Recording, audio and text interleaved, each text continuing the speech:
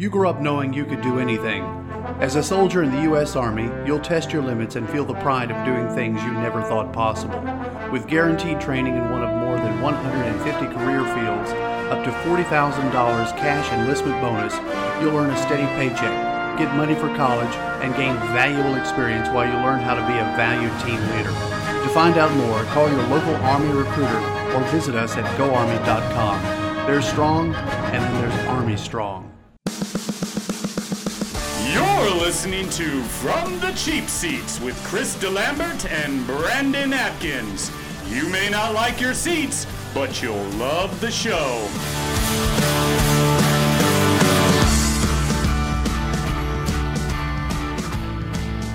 Welcome to From the Cheap Seats. I'm Chris DeLambert, Brandon Atkins, and Professor Trent Nichols hanging out with me this morning. We're going to talk some NFL. We'll talk and give a little bit of a playoff preview for MLB. But first, I want to talk about Rick Pitino.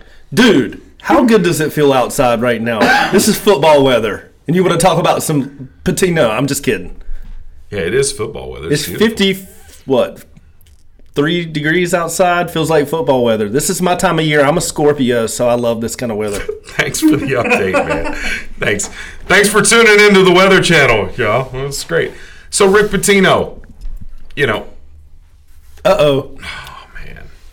Well, he is selling his house in Louisville, and he's going to go hide and let this thing He's laying low. What's next? What's next for Rick Pitino, who at one time was, king of the basketball world? ESPN analysis. Does he step back for 3 or 4 years and then come back and coach at Akron? Does he ride off into the sunset and spend all his money? Does he shop for a gig in the NBA? I don't know.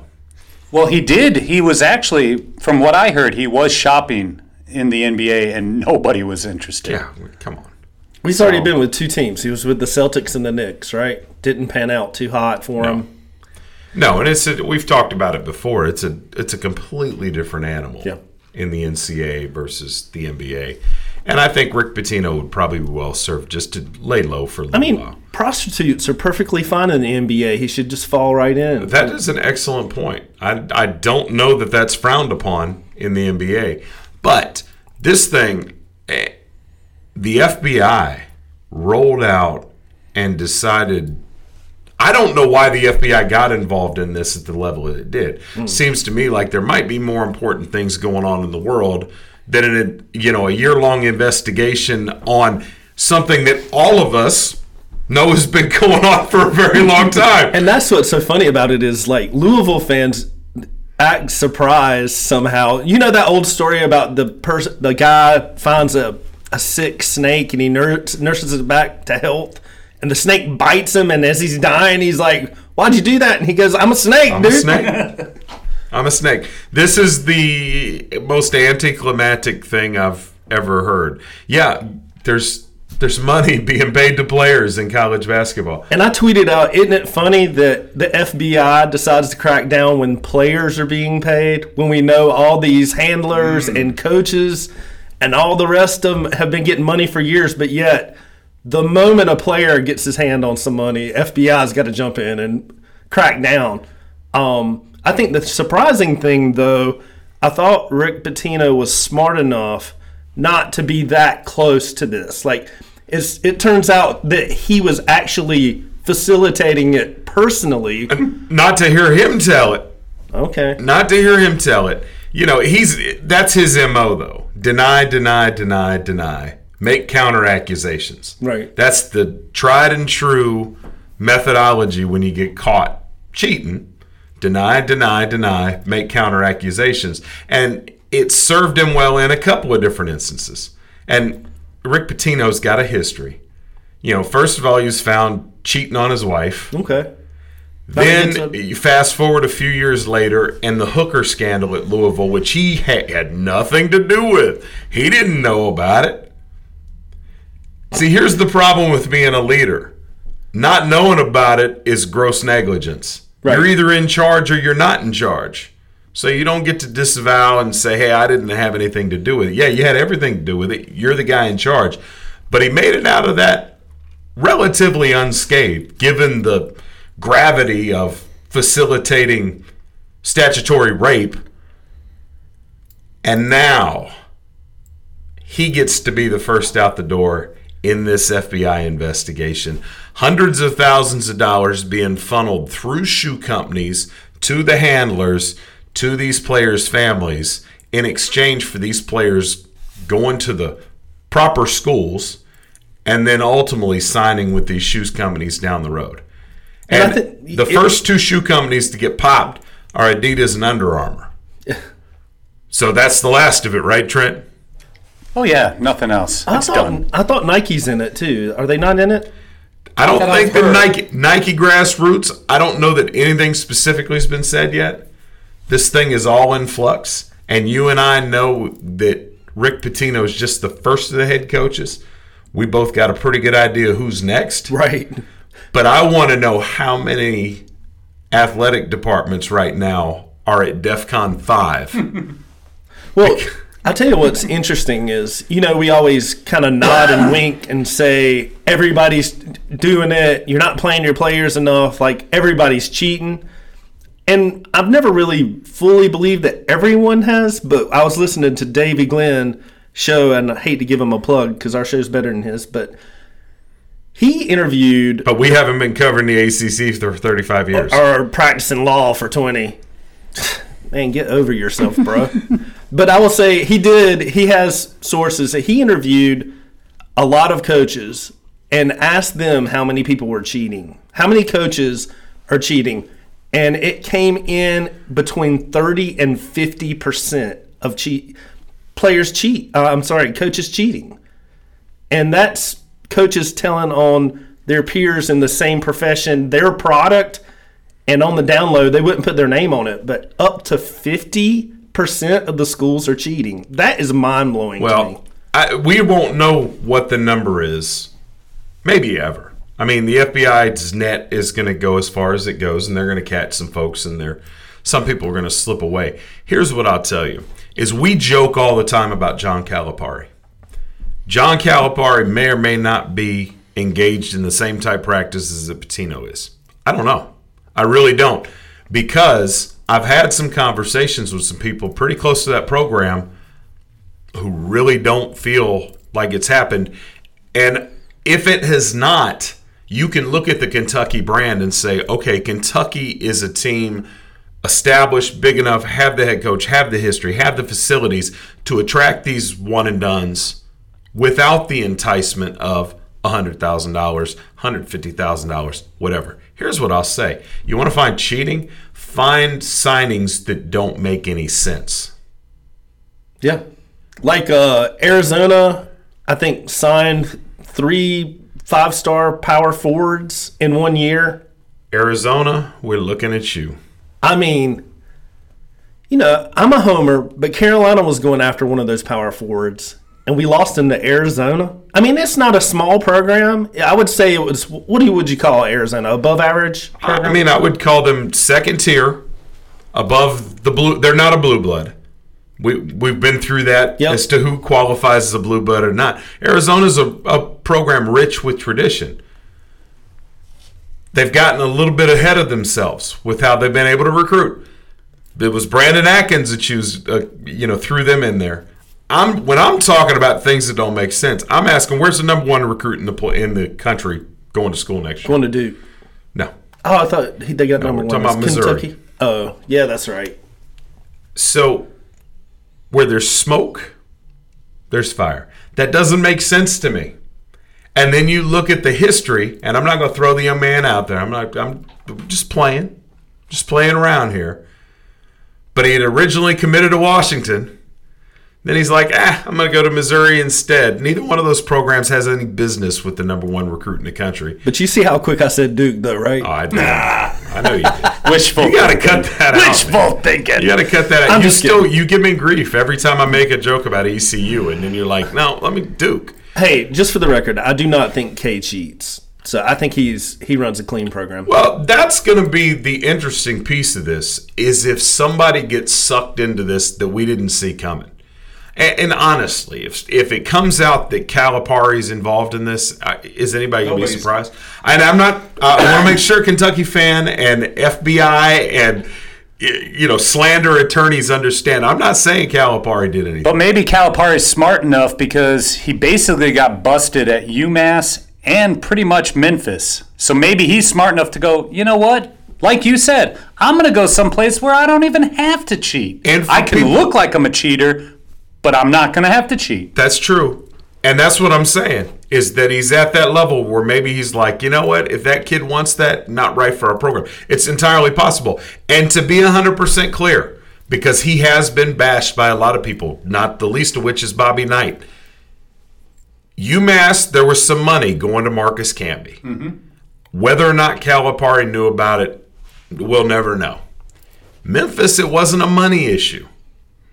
It's completely different. It had to do with academics and testing and so on and so forth. So it's not as if Calipari has this MO, but he is a guy who probably subscribes to the philosophy, if you're not cheating, you're not trying hard. Come on, he is the Bill Clinton of college basketball. And Calipari can be like, listen, you're going to get paid.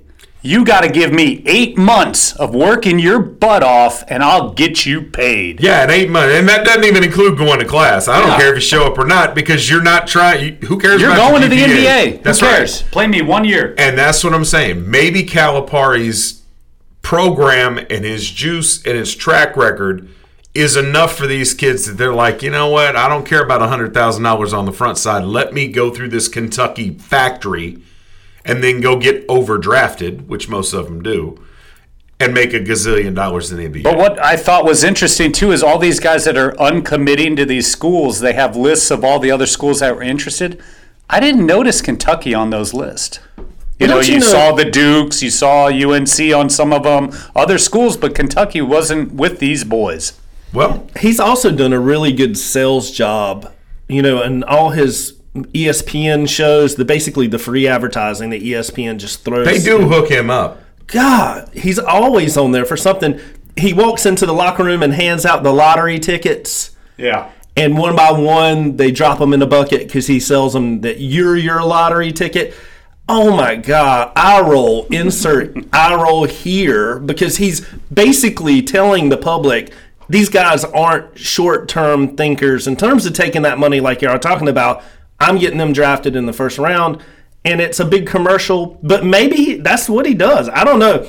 It seems unlikely that he gets run out of 2 schools, ends up at Kentucky, and basically has an NBA team on his team every year. I mean, how unlikely. At one point, Alabama in football wasn't wasn't the best team in the country. They struggled. They had a period of struggling.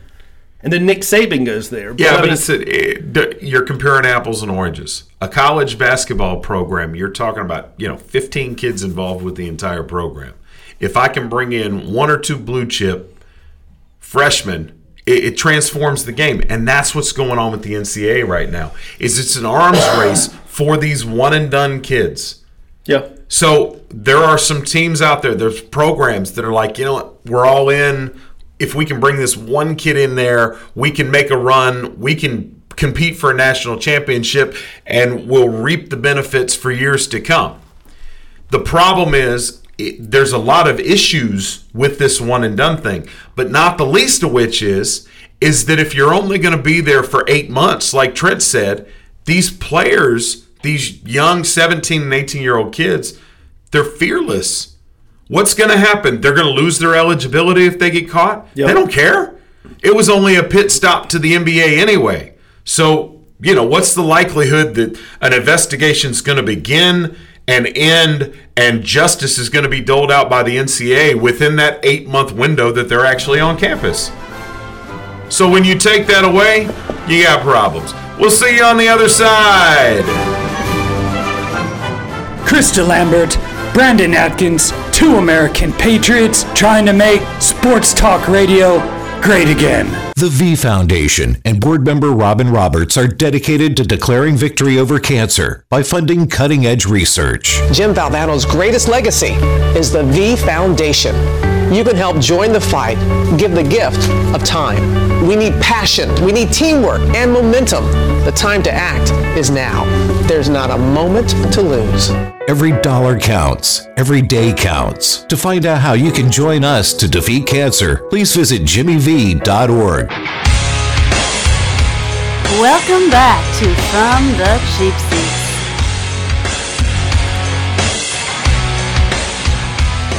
All right, welcome back to From the Cheap Seats. Nobody welcomes us in as good as Greta does. She's got a great voice. We were talking about the NCAA scandal, and my man Chris DeLambert had to step out of the room, so I'm going to go ahead and bring in, we don't want to get ahead of Jay Bliss, because he's ahead of everyone. Everybody knows that. The most funny person in North Carolina. So we don't want to steal anything from any of his thunder. So in the absence of Chris DeLambert, I'm going to go ahead and say, run that tizzy. He's already a comedian with a great reputation for bringing the funny, and now he has a new title, NC's Funniest Person. Jay Bliss. I was a fiend before I became a teen. I melted microphones instead of cones of ice cream. Music orientated, so when hip-hop was world-renowned comedian, Jay Bliss. So we could talk about, one of the hottest sports that's going on right now. We talk about the top three letters. We can talk about the NFL. We can talk about the NBA. Now we can let's talk about the FBI. So the FBI came in, and the problem with the FBI is when you get the FBI involved, somebody's going to jail. Like, I did very rarely did somebody not go to jail when the FBI is involved. I think the only person that I know that didn't go to jail when the FBI got involved was Barry Bonds. I still don't know how he got off. I don't know how he got off, but he did. But now the FBI has come in and has basically blew the door open on something that everybody, I'm making quotation marks, everybody knew was going on. Corruption in college basketball. Now, college sports, amateurism. People make tons of money on amateur athletes and college sports. We're talking about billions of dollars. Schools are making millions of dollars a year on college athletes, and they're not getting paid. And everybody keep talking about, they're getting a scholarship. These people are making money hand over fist on these kids. Now, to the degree of what we found out is what I was shocked by. I did not know that the sneaker companies are driving all of this. So that's what made me scratch my head. So what I'm understanding now, based off the information that I read, and I don't know if everything that I read is true, but so the sneaker companies get the players get with the agent gets the money, and then there's coaches that's getting paid on the back end as well, based off these players who's going to sign with the agent that they've been tracking them since AAU basketball. And the thing that I didn't know was if you had AAU camp that was supported by Adidas, that more than likely that kid is not going to go to a Nike school, which is crazy. So you can have the number one recruit in the nation, top player in the nation, playing on an AAU team that's sponsored by Adidas, right? You got the top school in the nation that's sponsored by Nike. Let's just say Michigan. I'm not saying Michigan is in trouble, but let's just say Michigan used to get in trouble. So let's just say Michigan. They got three of the top recruits. They need one more. They're going to recreate the Fab Five. Now, the Adidas player can't go to Michigan because that's a Nike school. It's ridiculous. That's stupid. And the thing that's funny to me is, as I was reading the story, all the people that's involved, and it all started with somebody getting caught by the FBI on something that ain't got nothing to do with the NCAA, and they snitched. That's why things can't get done in society, because you always going to have a snitch. You always going to have somebody that's not going to want to do the time because they the one that got caught, and they going to tell. Same way when you was little playing hide and seek, and you had a good hide spot, somebody was hiding right beside you, they found you, and you was like, come on, man, they got us. That's bull, man. Stop snitching on people. Don't do the dirt if you're not going to stand up and do your own time. That's the problem, man. And it's crazy. So when people start telling me about conspiracy theories and things like that, I always say conspiracy theories don't work. You know why? Because when it's more than 5 people that know the truth, somebody going to tell the truth. Somebody going to come out and snitch and tell the truth. So when you say, oh, man, it's the government, it can't be. Because there's too many people that know the truth. And when once somebody get backed into a corner and somebody going to spill beans, they're like, you know what? Let me tell you how the truth will happen. And that's exactly how everything is going down. I cannot believe all this stuff is going down because one dude got caught, and then the dude that make the suits, the dude that be making the NFL draft suits, he was involved too. He was the other one that snitched. That's crazy. That's crazy. So here's the thing that's bothering me about the whole thing. I want to know how many schools is going to get dragged in. They named 6, but you know it's way more than that. And I know everybody is laughing, but the same thing that make you laugh will make you cry. So while everybody laughing at Louisville, while everybody laughing, I know it's a lot of Kentucky fans laughing at Louisville right now, right? Buddy, I will hold off on laughing. I really will hold off on laughing because at first it was just Under Armour and Adidas, right? But then they just came out and said Nike is involved. Nike grassroots. I'm gonna tell you what. Yes. If you think Adidas and Under Armour aren't the tip of the iceberg, you are crazy. Right. I'm going to tell you what, Kentucky fan, hold on to your seats, guys. Yes. This might be the one. See, here's the thing. This might be the thing because Pitino is done with college basketball. Like, he's done. Like, he might as well just go ahead and try to get into unless he's going to coach like Winthrop or something. Like, he might be able to coach Winthrop. But he's done with major programs, right? So he should probably just try to get a job in the NBA and leave college alone. But watch how many college coaches right now start talking about they want to go to the NBA. They're going to try to do it before the stuff hit the fan. I guarantee you. And if you hear Calipari say, yo, I'm about to bounce, or you see Roy say, I'm about to retire, you know that they was involved too. That'll go with Carolina. If Coach K be like, you know what, this is my last year. I'm like, you know what, man, all these mothers about to go down. You know? You're going to start seeing all these coaches retire. You're going to be like, whoa, y'all lying. I'm telling you. And I'm surprised Pitino ain't start snitching yet. It may well come to it. Pitino's still stuck in the deny part of getting caught and cheating. He hadn't started making counter accusations yet.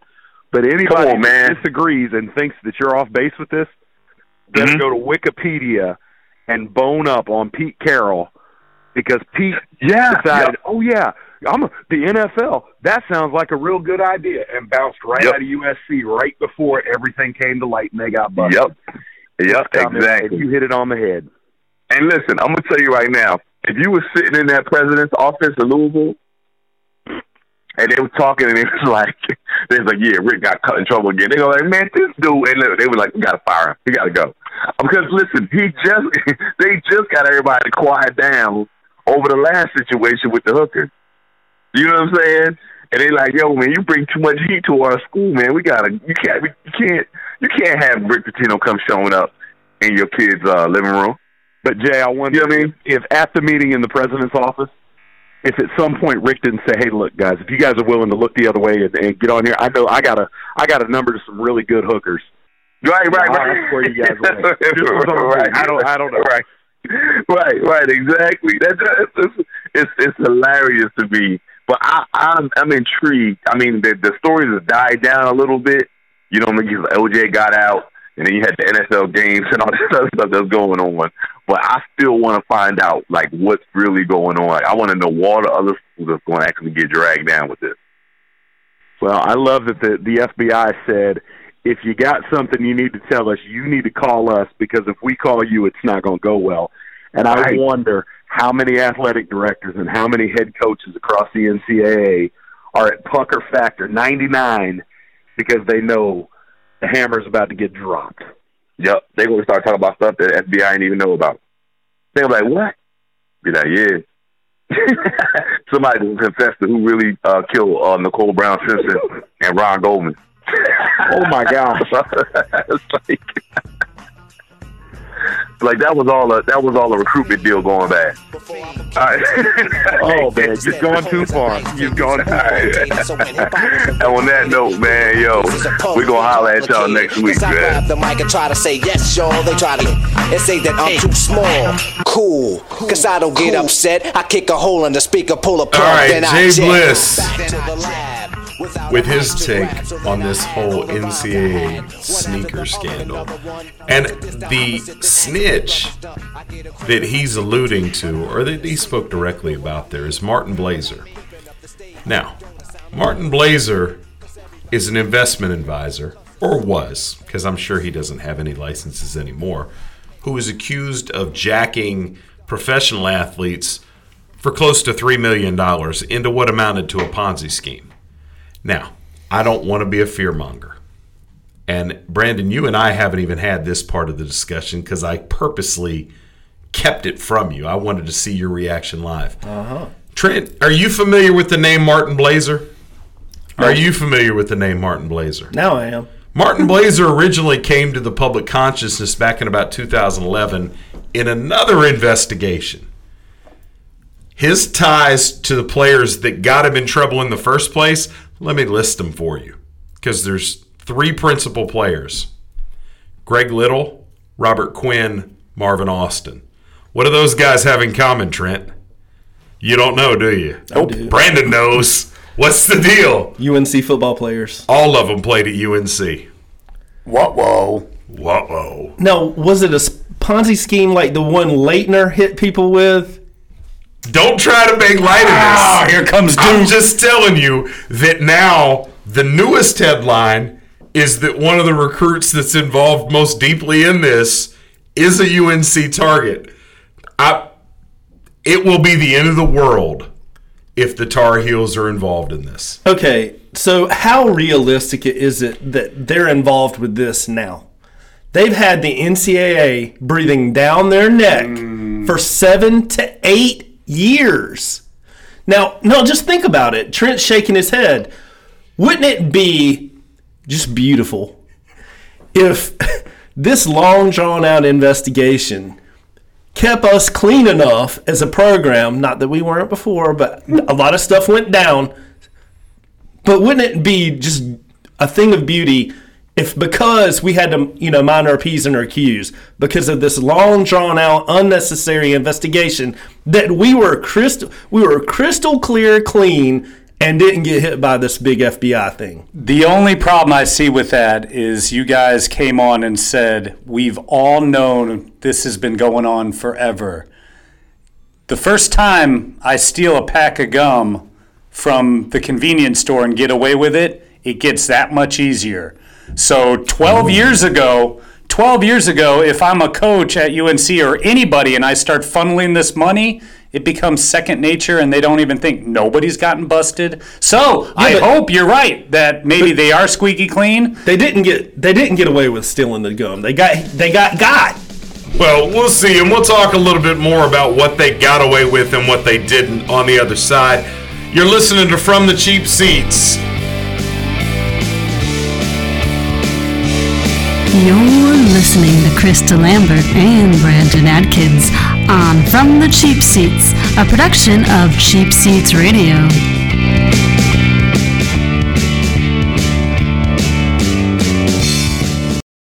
Hello, I'm Rob Beckley, lead singer of the band Pillar. I served in the Army Reserve for 8 years, and it taught me lessons in teamwork, leadership, and organizational skills that I still use today. Serving part-time in the Army Reserve also offers skill training, money for college, and bonuses up to $20,000. So if you're up to the challenge, talk to your local Army Reserve recruiter today or check us out online at goarmyreserve.com. You too can be Army strong in the Army Reserve. And now, from Sanford, North Carolina, Krista Lambert and Brandon Atkins. Got money, got fame, fast cars and everything, yeah.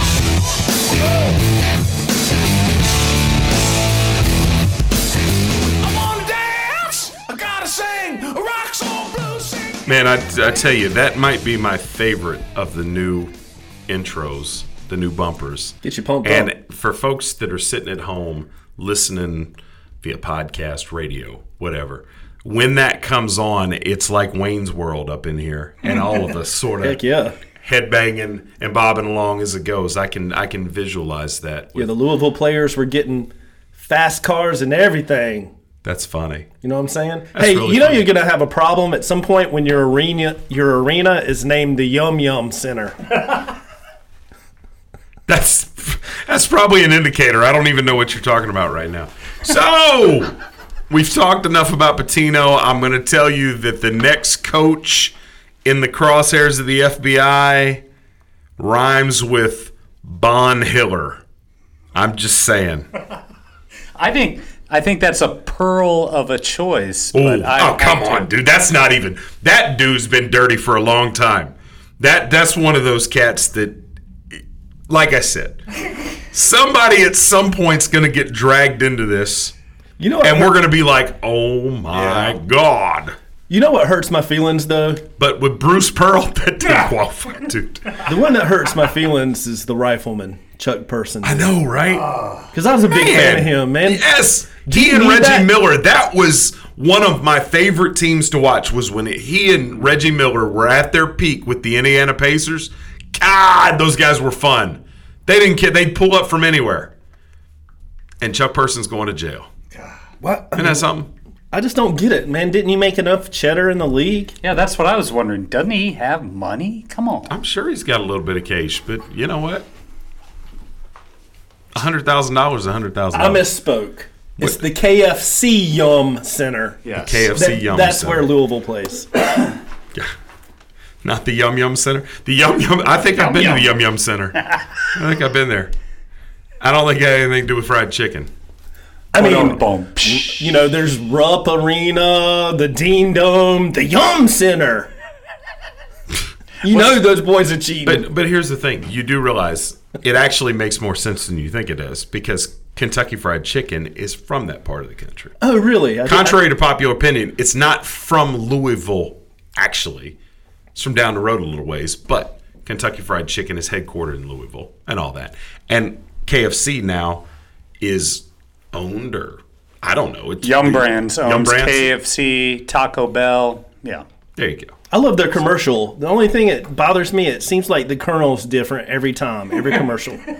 I think that's just a me thing, though. The Rob Lowe Colonel was my favorite, though. I was I like, like is that Rob Lowe? Norm Oh, my Macdonald, God. dude. Hey, so this is out of nowhere, and I don't know where Rob Lowe being on my TV came from. But you remember a couple weeks ago we had a conversation about Michael Vick being hired by Fox Sports to be part of their NFL coverage team, right? Yep. So I'm watching ball games this weekend, and the afternoon game, I was sort of flipping between games and turned over to the Giants game. And what to my wondering eyes should appear, Tiki Barber was on my television screen. And my wife is the one that she literally said, why is Tiki Barber on my TV? And I was like, oh my God, he really is, isn't he? And it all kind of came rushing back. And I guess that Fox thought it would be cute, since it was Tampa Bay and New York matched up, that they brought Rondi and Tiki back into the booth together. Oh, I see what they did there. Yeah, you see what they did there? I was gonna ask Except that you, they you sure- put one of, you know, a lot of Americans have a thing with Michael Vick. Oh, hey, hold on for a second. Are you Go ahead. sure it wasn't just Rondé switching outfits? It could well have been. Okay. Could well have been. But my wife, and this is a real thing. My wife's not a sports fan. My wife got up and left the room. That's how badly she dislikes Tiki Barber and who he is as a human being. And for those of you that don't remember, Tiki Barber was anointed. He was supposed to be Michael Strahan. He left football and went and was given the keys to the media empire and was going to be this and going to be that, and just turned out to be a tool. And the greatest masterstroke that he made was leaving his 7-month pregnant wife for some little hot supermodel type. Bad human being. And I thought he had fallen off the face of the earth. And the last interview that I read with him, I was expecting him, to be associated with all kinds of bad things. And now he's back in the booth. Yeah, kudos, Fox Sports. You guys, I guess that's where folks go to get second chances. Trent, you'll love this because you bashed the ACC. He used to be a Virginia Cavalier. I remember him coming into Keenan and just rolling us. Some ACC love. No, I mean, he just, he dimed out the Giants program, just trash talked everyone. Yep. And it was funny because all the football shows just juiced them for that and then kicked them to the curb. They were like, they got what they wanted. They wanted some controversy, and he was dumb enough to give it to them. Yeah. And now Fox, and I don't know if this is going to go to anything. If he had done anything with Fox up before this point, it flew under my radar. But yesterday, he was there. Him and Rondi hanging out, cutting up. Yucking it up. Well, if you notice, Strahan, I guess, got a reality dose because he's back on the shows now. I don't think he's doing the daytime. Oh, yes, he is. Oh, he is? Yeah, he's doing all both of it? Yeah. Oh, yeah. Holy crap. Yeah. That dude's busy. Yeah, he's going to own a network at some point. He's that guy. You think that's what Tiki was supposed to be. I'm serious. That was the plan. Tiki had radio. He was writing kids' books. He was doing the Good Morning America. He still America has a radio show. Yeah, I mean, all of that stuff. Does he really? I mean, anybody who listens to that. Anybody can have a radio show. We're proof in that. And you would think, excellent point. You would think Strahan would have saved up enough to fix that gap in his teeth. I mean, no, man, that's his he's thing. known for it. That's part of his thing, man. It's like Davis's eyebrows. Bless Strahan for all the stuff that he's got going on in his life and the fact that he's one of the most overrated defensive players in NFL history. Whatever. He played in New York. And if you star in New York, you're a star for life. But that Favre sack was legit, though, right? No. Whatever. Look, Strahan was a part of some great teams. Strahan was a leader on that defense, whatever. I don't begrudge him anything he's got going on. And for the most part, I don't ever recall hearing anything negative about him in his personal life or legally or whatever the case might be. So good for him. Yeah. Tiki Barber had the same opportunity and was supposed to be that guy and blew it. Fox, second chance network. Hey, he never went to prison. Speaking of people who've moved on from the NFL who have a tremendous amount of talent, Peyton the head Manning. Coach of the Giants. Peyton Manning is setting the world on fire right now. They turned an interview one-on-one with him and Aikman into a full hour show that's going to be aired this week. The guy could probably run for president and win. Well, rumor is he's going to be running for Senate in Tennessee. In Tennessee? Yeah, I saw that last week. That's funny. And I don't remember how long ago it was, but I actually said one day he may run for governor. The Senate, who knows? He and Kid Rock, think what they could do together if they were both elected. I mean, that's kind of where we're moving toward. And we talked a little bit of politics last week. We're not going to do it again. Yeah, if Al Franken. But I do want to say thank you for all the calls, texts, emails, and stopping me in the street about the segment that we did last week. I'm prouder than that, probably, of anything else we ever laid down. We're going to go out of our way to not do that kind of stuff very often. But it was very supportive, and I'm proud of what we put down. So there you go. If you don't know what we're talking about, go check last week's installment and shoot forward to about the 145 mark, and we give you about half an hour of stuff that didn't have a heck of a lot to do with sports. Yeah. Well, I mean, it's tied to sports. I hear Mike Greenberg defend this all the time. That is a sports story. I mean, it generated from sports. You can't not talk about it. You can't ignore it. You know what I mean? I think that it's being talked about. First of all, I think it was blown out of proportion in the first place and became a thing because it's one of those ratings drivers.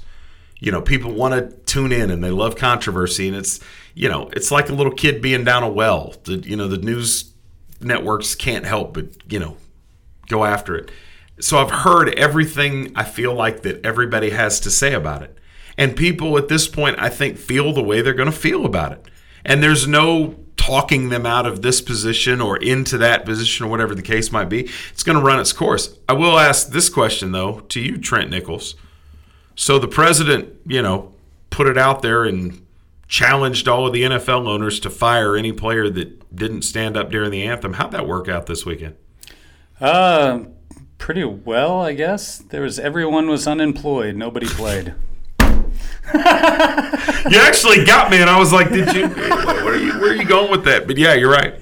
Yeah, so that's why your NFL games were canceled this weekend. Yep. Because the president said they couldn't get the scab players in quick enough. So. He just needs to quiet down on Twitter and let this whole thing blow over. Come over. Dude, you're but killing me. Wow. All right, so NFL, up is down, down is up. You know who was unemployed? Who was unemployed? The New England Patriots defense. They look like they were unemployed. Well, let's see who was more unemployed. Was it New England's defense or was it Jay Cutler? Because I do want to take 30 seconds to tell both of y'all, I told you so. Again, 2 weeks in a row, he told us. Dude, this guy. You don't think 150 yards and an interception is great? No. I will tell you this, though. I will tell you this. I was doing a million things and had watched a little bit of the early game, the London game. But then I went and I had to move some furniture and do some stuff, and I sat down right at 1 o'clock to start the early games. And as I'm sitting there, the ticker starts rolling, and it rolls and it says Alvin Kamara with 10 receptions for 71 yards. I'm like, dude, in the first quarter? And I'm like, oh my God, he's going to. Oh. And it took me a second to realize, oh yeah, he played at like 7 a.m. this morning. So anyway. I never watched that game. Do you have to have an NFL Network? No, it was on Fox yesterday. Fox. I got to see a lot of it because we don't open till 11. So I never watched that game for some reason. I never watched that game. Last week it was only on Yahoo, which is odd. It wasn't even on TV at all. Yeah, I thought it was, to put a bow on the whole, kneeling and stuff. I do think it's still kind of interesting to see how each team is kind of handling it different. They're all protesting in their own little way, which I thought was – there's no, unity across the league. They're either standing up holding hands or kneeling or – it just doesn't – there's not any unity. To me, there's something lost with that. You need to be unified or just – I don't know. They try to make it a team thing, which is, I don't know. I think it's kind of played out. The whole thing's jumped the shark. My last thing is Seattle Seahawks have committed to investing and donating a lot of money to get programs going to better the situation. So bravo to good for them. Seattle. They're going to be working heavily with their police departments locally and so awesome. That's great. Now just win football games. I do want to put this out there because I think it's worthy of acknowledgement. In all of this, and we hear a lot that players are entitled divas and they're out of touch and they're spoiled and whatever the case might be. Josh Norman committed to send $100,000 of his own money to the Puerto Rican hurricane relief efforts. Kudos to him, and I hope that more players do the same. I'm not in the business of counting other people's money or suggesting what they ought to do with this. But these players that are making monopoly money, some of them that are coming off and trying to spread that around and help in other ways, kudos to them. That's a big deal. So good looking out there, Josh Norman. I hope others follow your lead. And I love what the Texans did. They donated 57 points to the Titans. I thought they didn't donate that. I'm going to tell you what. Looks like the Titans donated 57 points to them. Yeah. Oh, okay. I think is that how it works? Yeah. Well, one way or the other, Deshaun Watson was in a giving mood. We'll talk about what he gave to whom in just a few minutes. You're listening From the Cheap Seats. See you on the other side.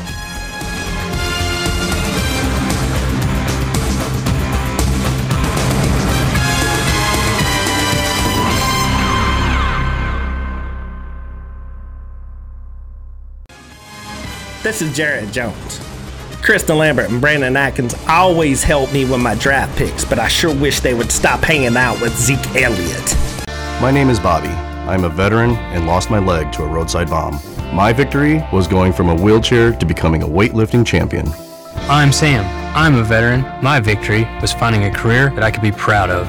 At DAV, we're on a mission, helping veterans of all generations get the benefits they've earned. I'm Cece. My victory was finishing my education. When America's veterans win, we all win. Help us support more victories for veterans. Go to DAV.org. You're listening to From the Cheap Seats with Chris DeLambert and Brandon Atkins. But if you really want to know what's going on, Professor Trent, they should listen to you and me, Diamond Dave Kaplan. We've got a better grasp on sports, I think. It's astute analysis. Welcome back to From the Cheap Seats.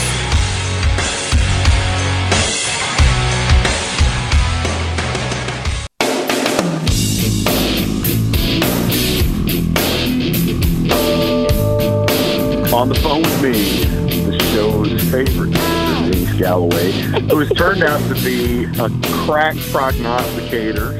Actually had a perfect week last week. Congratulations. I did? Oh, that's fantastic. But you know what? I actually realized something just the other day. I don't know what sport we're talking about. Really? Oh, with this week's picks?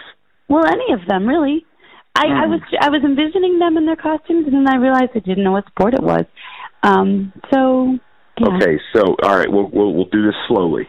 The first two things I sent you were football games. Yeah, and that's the Louisville Cardinals. They're coming on Thursday night to play at NC State. Okay. And then you have Texas Christian. They're hosting West Virginia. Oh.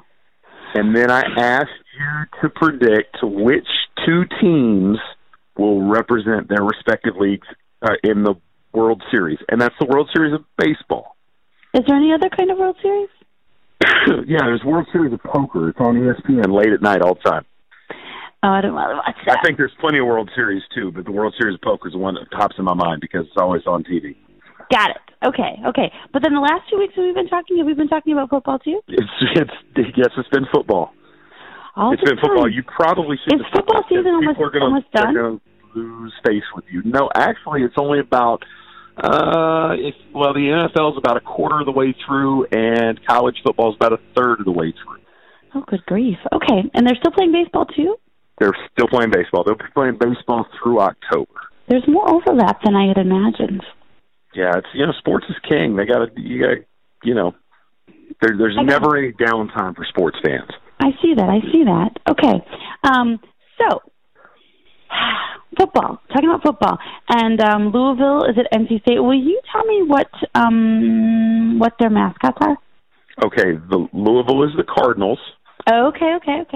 And North Carolina State is the Wolfpack. Which is ironic because North Carolina State, their sign's red, so that makes me think that they probably should be the Cardinals. But they are not. I will take the Louisville because isn't that the state bird? I think it is. Maybe. Okay. I'll take them. Okay, and so you're taking Louisville over NC State. Yes, okay, definitely. Got it. And West Virginia over Texas Christian. Now, this is a tricky one because just a couple weeks ago, didn't I choose the Texas Christians because, You did, and you were the only person associated with these picks, whether it be guys that are on the show or people that called into the show. You were the only single one that took Texas Christian. And I follow my gut. But here's the thing. One of my favorite people ever is from West Virginia. So I have a very strong love for West Virginia, too. And I used to sing that West Virginia Mama song to her. So I think I'm going to go with West Virginia. All right. West Virginia. But I might regret this choice. I don't know. Well, that's, Well, at least I know what sport they're playing now, so that helps. You got to go with your gut. So the West Virginia Mountaineers over Texas Christian. Oh, yeah. Picking the upset again. I like it. I like you going out on a limb, and I like your loyalty to whomever that favorite person is that's from West Virginia. That's cool. Yes. And speaking of such things, I must choose the Cubs as one of the World Series ones because that is like my family's sport. Like literally Cubs were the only sport I knew about. Cubs baseball. I didn't know any other sports until really recently. So I have to definitely choose them, even though they lost for a lot of years.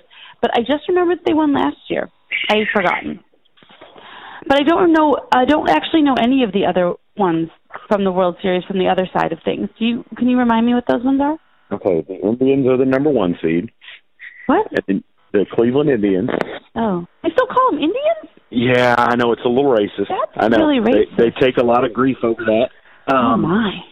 Yeah, and you've got the Houston Astros. I don't even know what that means, but okay. Well, the Astros, Houston with all the space stuff down there. Oh, okay. There's the tie-in. Yep, the Boston Red Sox. Mm. And in the wild card game, which will actually be played before this show airs, you have the Twins and the Yankees. Twins are from Minnesota and the Yankees are from New York. And they will play on Tuesday, I believe, in a one-game playoff. And one of those teams will stay in and one of those teams will go home. So those are your 5 possibilities in the American League. Okay. I think I've forgotten them already. But I feel like, doesn't Boston go to the World Series a lot? Yeah, sort of. Have they before? They have. See, Boston was much like your Cubs. Boston was a victim of a curse and didn't win a World Series for a very, very, very long time. And then about 10 years ago, they won one, and they've been back a couple of times. So Okay. So they were the victim of a curse as well. When did you say the World Series is going to be? The World Series will be I believe we start at the end of October. That is around Halloween, so obviously it is cursed versus cursed. I will take the Cubs versus the Red Sox. Well, there you go. My birthday's on Halloween, so that makes it extra good. Awesome. And, for anybody that's listening for the first time who may not have confidence in your picks, I did say at the end of last week's show that I was going to bet everything I owned and play a 3-team parlay on your picks, and I did not do that. Over the objections of my wife. I didn't pull the trigger, and I very much should have because you were perfect on your picks last week, and I would have won an awful lot of money. Then she could have had like a pedicure, and she would have been happy. I should have gotten her a pedicure and talked her into it, but she was down, and it is what it is. So now anybody out there in radio land that feels like they want to put some money at risk in Vegas, got the final word from Galloway. Thanks, and we will talk to you next week and get more of your expert contributions. I look forward to that. People, if they choose you, then they want you to decide. Then you'd rather relax, kick back, Denise Galloway. Enlightening the world, sharing that advice with the general public. I don't want to call her a handicapper. I wouldn't suggest that anybody use it for anything other than recreational purposes. But I will tell you that she, in her 9 games, I think if my math is correct, she's 7-2. She was perfect last week, and I do want everybody to remember she's the only person associated with this show that called TCU over Oklahoma State. That's true. So, yeah, I mean, most would think that she's just been really lucky, but she really knows her stuff, doesn't she? I don't know about the World Series pick. I think a lot of baseball fans would be all right with that, but I'm going to have to disagree with her. Well, who you got? I am actually going to go with I think the Washington Nationals will finally get over the hump with Harper coming back. And they will represent the National League. And like Sports Illustrated said a few years ago, I think the Astros will win the World Series. I'm with you 50%. I'm going to take the Nats, and I'm going to take Cleveland. Cleveland's strong. Cleveland's on a mission. And I think Cleveland is focused. I think offensively they're awesome. And the pitching has been lights out. I really, really, really like Cleveland. I do too. I think Albert. I do. Before you start, I want to preface this by saying this guy was just clowning Greta Zanstra. Oops. I let the cat out of the bag. He was just clowning Denise Galloway. She's not listening anyway, so she won't know I put her out there. So now I'm way off track. But I do want to say, Brandon's about to give some World Series picks that have no more basis in expertise than what we just got on the phone. I promise. Dude, go ahead. I'm picking Cleveland. I think Albert Bell's playing some of his best. Sandy Alomar. Carlos Baerga, man, is a tough out. See, the only reason I'm going with the Astros is I really want whoever wrote that article and said that the Astros will win the World Series in 2017, I want him to be right because that was amazing. I think it was like 3 or 4 years ago he predicted them against the Cubs. But you are smart. The Indians should win the American League. Is it Biff that wrote that article? I think it might have been. Was it Biff? Yes. Hey, I lost think on him and he didn't even know. I love the Houston Astros throwback jerseys. That's why I want them to win. Now, when you say throwback jerseys, you're talking about the 70s, the ones with all the different colors. Yes. Yeah, they're those tight. things are sweet. They're tight. I remember when I was a kid, man, playing Little League Baseball and stuff, that was everybody's favorite jersey. And I didn't stand the test of time. Didn't really hold up. But at this point, it's cool again. I can dig it. I'm actually looking across the studio, and that Nuggets jersey looks an awful lot like. Well, that's why I was looking at. That's why I turned around and looked at it. You know, and I'll tell you, the throwback Rams white helmet, blue on white, awesome. But try not to wear the white in the helmet and the yellow on the jersey. Yeah, you got that ain't working. Something's got to give with that. You got to go one way or the other. I agree with you 100%. We gave a shout out to Kentucky last week for the chrome helmets that they broke out. Mm-hmm. I was at the Duke game on Thursday night when Miami came in there and destroyed Durham. I gotta say, those Duke unis, they were dope. Cutcliffe knows what he's doing, man. They were tight. Well, Cutcliffe knows what he's doing. He doesn't have the horses to beat a team like Miami yet. No. They were just completely overmatched in the secondary. And we're going to run out of time in this segment. We'll talk about that game a little bit. But a big game coming up this week in the ACC. Bigger than Duke-Miami last week on Friday night.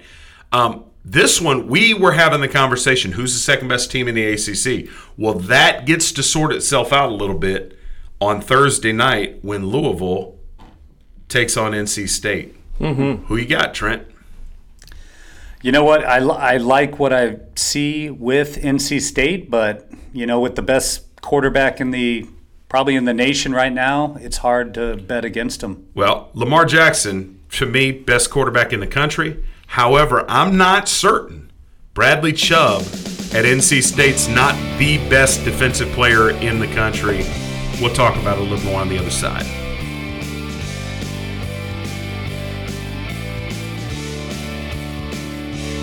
You're listening to Krista Lambert and Brandon Adkins on From the Cheap Seats, a production of Cheap Seats Radio.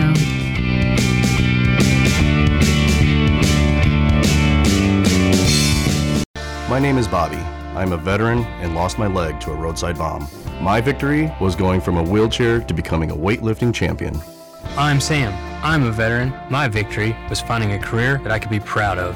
At DAV, we're on a mission, helping veterans of all generations get the benefits they've earned. I'm Cece. My victory was finishing my education. When America's veterans win, we all win. Help us support more victories for veterans. Go to DAV.org. I'm Chris DeLambert. I'm Brandon Atkins. I'm Professor Trent Nichols. Coming to you from the Cheap Seats.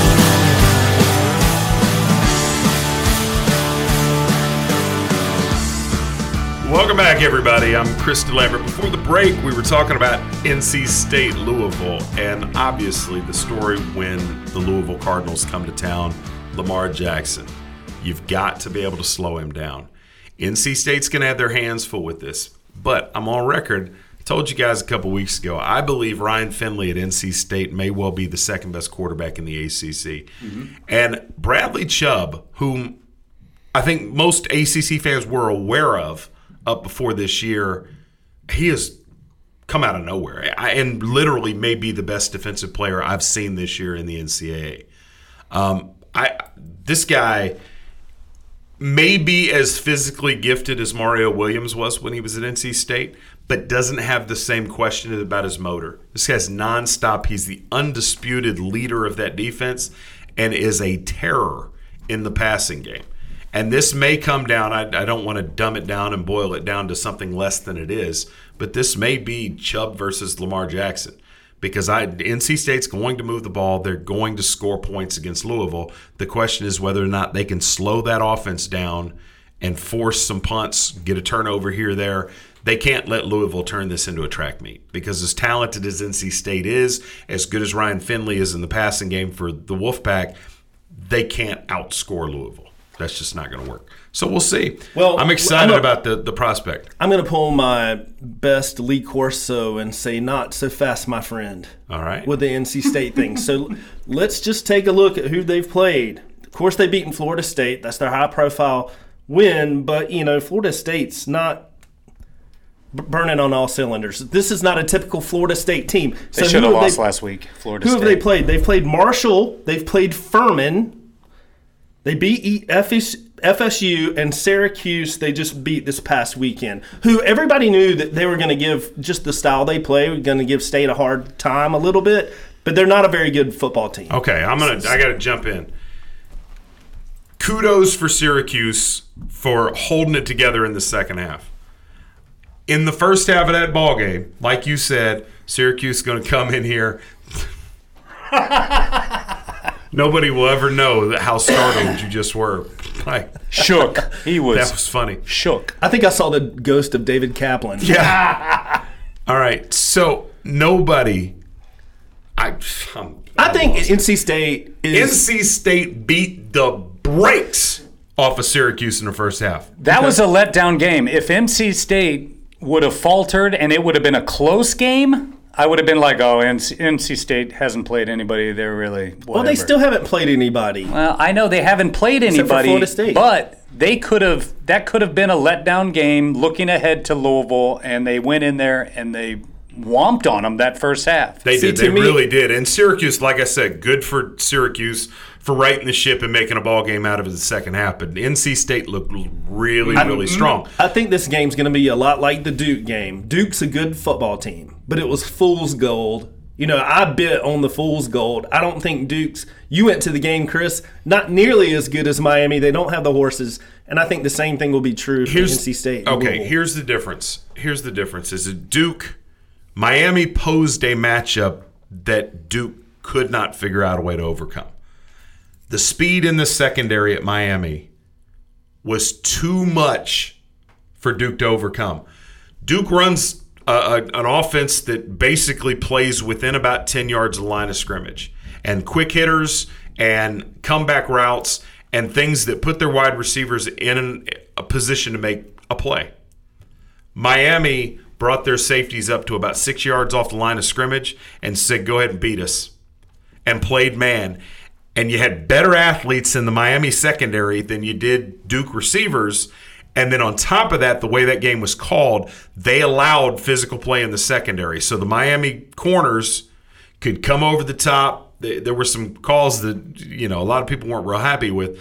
But as soon as it became evident that the officiating crew was going to allow those DBs to play it tight, Duke was dead in the water. Yeah, because Duke's running game's not going to scare anybody. So you took that away, and I'm telling you that most of the night, the Miami safeties were within. First of all, they only played one safety over the top a lot anyway, but they were playing 6 to 8 yards off the line of scrimmage and basically said, come on, beat us down the field. And Duke, the receivers could not get open. And on the couple of occasions when they did, they just didn't make a play. Now, defensively, Duke didn't let Miami do a heck of a lot. They had a couple of big plays, a couple of amazing plays in the passing game, but Duke was competitive. They were good. They didn't take advantage of opportunities, and that Duke offense was stifled. That was the difference. Well, and you could do yourself a favor by protecting your quarterback just a little bit. It's kind of hard to throw from your back. I think he got sacked 6 times. He did, but I do have to say this as well, though. As much pressure as Daniel Jones from Duke was under, Malik Rozier was under just as much duress for Miami. I mean, that's kind of become the norm in both college and NFL football, is quarterbacks got to be able to get rid of it quick, because defensive schemes with pass rushing coverages, they're outpacing the offenses right now. Okay. So Duke wasn't overmatched. The game just got out of control as it went on. But Duke, given the variables at play in that particular game, Duke just wasn't going to beat Miami. And it was because of that one particular part of the matchup. Miami is a flawed team. Miami's not a world beater, but they were nice, and they're better than I thought they were. So good for Miami. They are starting to answer, or at least throwing their hat into the ring, into the conversation about who's the second best team in the ACC. Right. I'll tell you who is out of it for certain, and that's Florida State. Florida State should have got beaten at Wake Forest this week. Yep. And got out of there by the skin of their teeth. Wake Forest, a good ball club, but this, you've seen powerhouse programs go in and have a close call or get beaten by one of the lower tier programs. And no offense to Wake Forest, but Wake Forest is not a football school.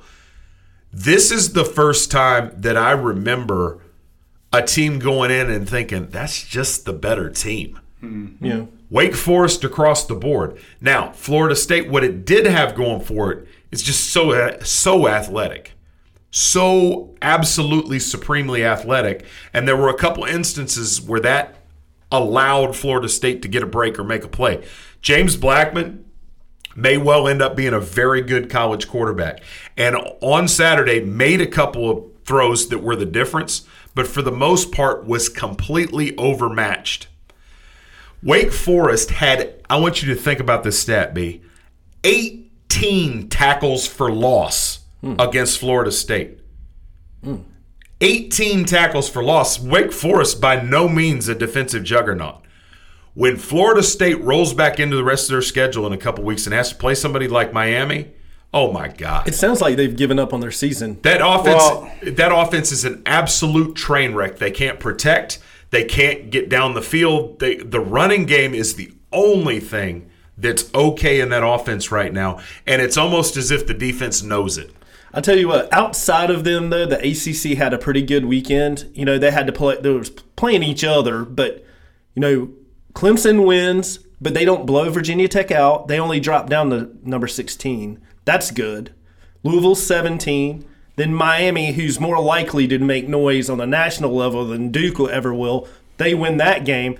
So, and Georgia Tech looked great. Yeah, they're 2-0. They may have had a bye week, but, you know, whatever. They look good against UNC. Yeah, you know what? The way they played, they probably injured their bye week. The way they chop block and everything. Oh, Georgia Tech just scored again. Oh! But, no, overall, I think ACC is making moves like the lease is up, baby. Well, talking about leases, I'll tell you who I hope is leasing and doesn't own a home, and that's Butch Jones at Tennessee. Because that's a dead man walking. Tennessee, let me tell you something. Hair trigger. And what, 47-0? Yep. Georgia came in and did to them this weekend?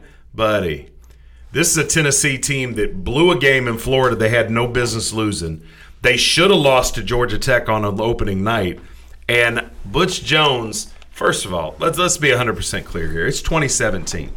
Is it? A grown man named Butch shouldn't be employed in a job that means much anyway. Nope. Can we all agree on that? Yep. All right. I'm certain that his given name is not Butch, and that's one of those. Well, I got to look at it. Of course, Jimbo shouldn't have a job like that either. What about? So what's going on? Is that something? Did we not get the memo, Brandon? Mm-hmm. You know, you got Dabo, Jimbo, and Butch. Billy Bob Cooter, right? Yeah, Joe Bob Cooter for Joe Bob Detroit. Cooter? Jim Bob. I think Jim Bob Cooter. I think it's Jim Bob Cooter. I don't know. Bubba Cunningham is looking to bring one of these coaches to what's going Chapel on Hill. with these guys, man. I didn't even think about it till just now. Whatever. So, but the best homecoming game that I watched. LSU and Troy, baby. So for those of you, everybody knows, I'm sure. Wait, that by the LSU way, his name is Lyle Allen, parentheses, Butch Jones Jr. Lyle Allen. Lyle Jones. Yep. That's not a bad name, man. No. You got to give up Butch when you turn like 11. That's one of those, like his fourth grade teacher should have been like, no, we're not going to call you Butch. No. But anyway.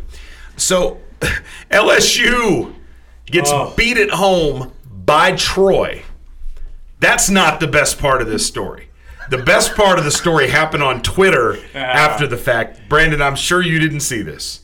I think I heard something about this. You heard something about it? I love it. Do you have it fired up, Let Trent? me see. Because I'm interested to see how many likes it's up to. I want to say, first of all, that the official Troy University information Twitter account, when this happened, had about 20,000 followers. Mm-hmm. So in the aftermath of LSU dropping a home game to Troy, do you know where Troy's at? Yeah. Where? Where's Troy? I've seen the movie Troy. Kaplan, where's Troy? Troy is in Alabama. I know that. I wanted these guys to sort it out. But Troy comes in. Who's their most famous alum? We're just going to Troy trivia. When did Chris Lambert turn into David Kaplan, dropping all this? DeMarcus Ware. Okay. All right. So the Troy University News Twitter account decided, and you didn't look it up. You handed me the phone, and now I got to sift through it. They decided to have a little fun and said, "Thank you, LSU." Oh yeah. For inviting us down for homecoming. And it absolutely blew up the Twitterverse. They said, thanks for the check. Well, that's the other piece of it. That's what came out later. Yep. Was that LSU had paid them $958,000 to come down and be their homecoming appointment. And the exact tweet was, "Hey, LSU, thanks for having us down for homecoming. We really enjoyed it." And 175,000 likes later, Troy is king of Twitterverse. Oh, it was awesome. Just watching the tally run. Now, I'm going to tell you about LSU. People are asking, Ed Orgeron, well, it'll take him a while to right the ship. Ed Orgeron's one of the best recruiters in the country. Ed Orgeron, when he was at Ole Miss as the head coach, brought in boatloads of talent. In fact, in the two recruiting classes he had there, one of them was 15th ranked in the country when Ole Miss was horrible. He was part of Pete Carroll's recruiting efforts out there at USC. He's followed Lane Kiffin over to Tennessee. Ed Orgeron can recruit with the best of them. That's all I got. Yeah. And he's got an awful lot of talent at LSU that's doing an awful lot of nothing right now. And the SEC didn't need this. They're already becoming a punchline where it's sort of Alabama and everybody else. Well, yeah. Georgia's coming. Georgia now is coming to life. Yep. Well, Florida's looking good too. They're undefeated. The big game is going to be the Florida-Georgia. They may play it at the state. I saw that coming. I know. I'm sorry. I knew you were going to say that before you knew you were going to say that. But you got Florida and Georgia. Auburn actually looked really good this weekend. So maybe it's not Alabama and everybody else, but they're falling quickly behind the ACC, and I would venture to say the Big Ten. Now, I do want to say something talking about the Pac-12, the Big Ten. Saquon Barkley, I think it's very unlikely. Well, I'll finish that thought on the other side. You're listening to From the Cheap Seats on the WBLZ Media Network.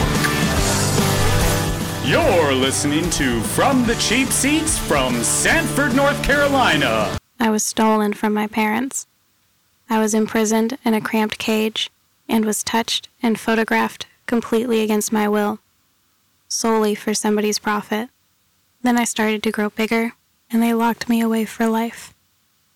If you knew that was the life of a tiger cub, would you still pay to pet her? Learn how they're exploited through petting and photo ops at cubabuse.com. Hey Clarice, can we please put on the new Justin Bieber album? Hold on, Dad will be mad if we don't listen to From the Cheap Seats. Welcome back to From the Cheap Seats.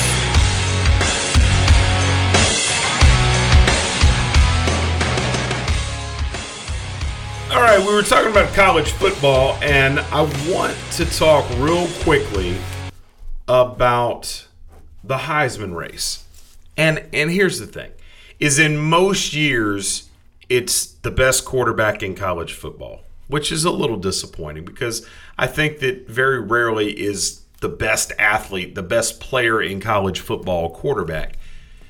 And after a couple years of quarterbacks winning, I think there's a natural backlash, and the national media attaches themselves to a running back or some other player than quarterback just to kind of show how smart they are. Here's my issue.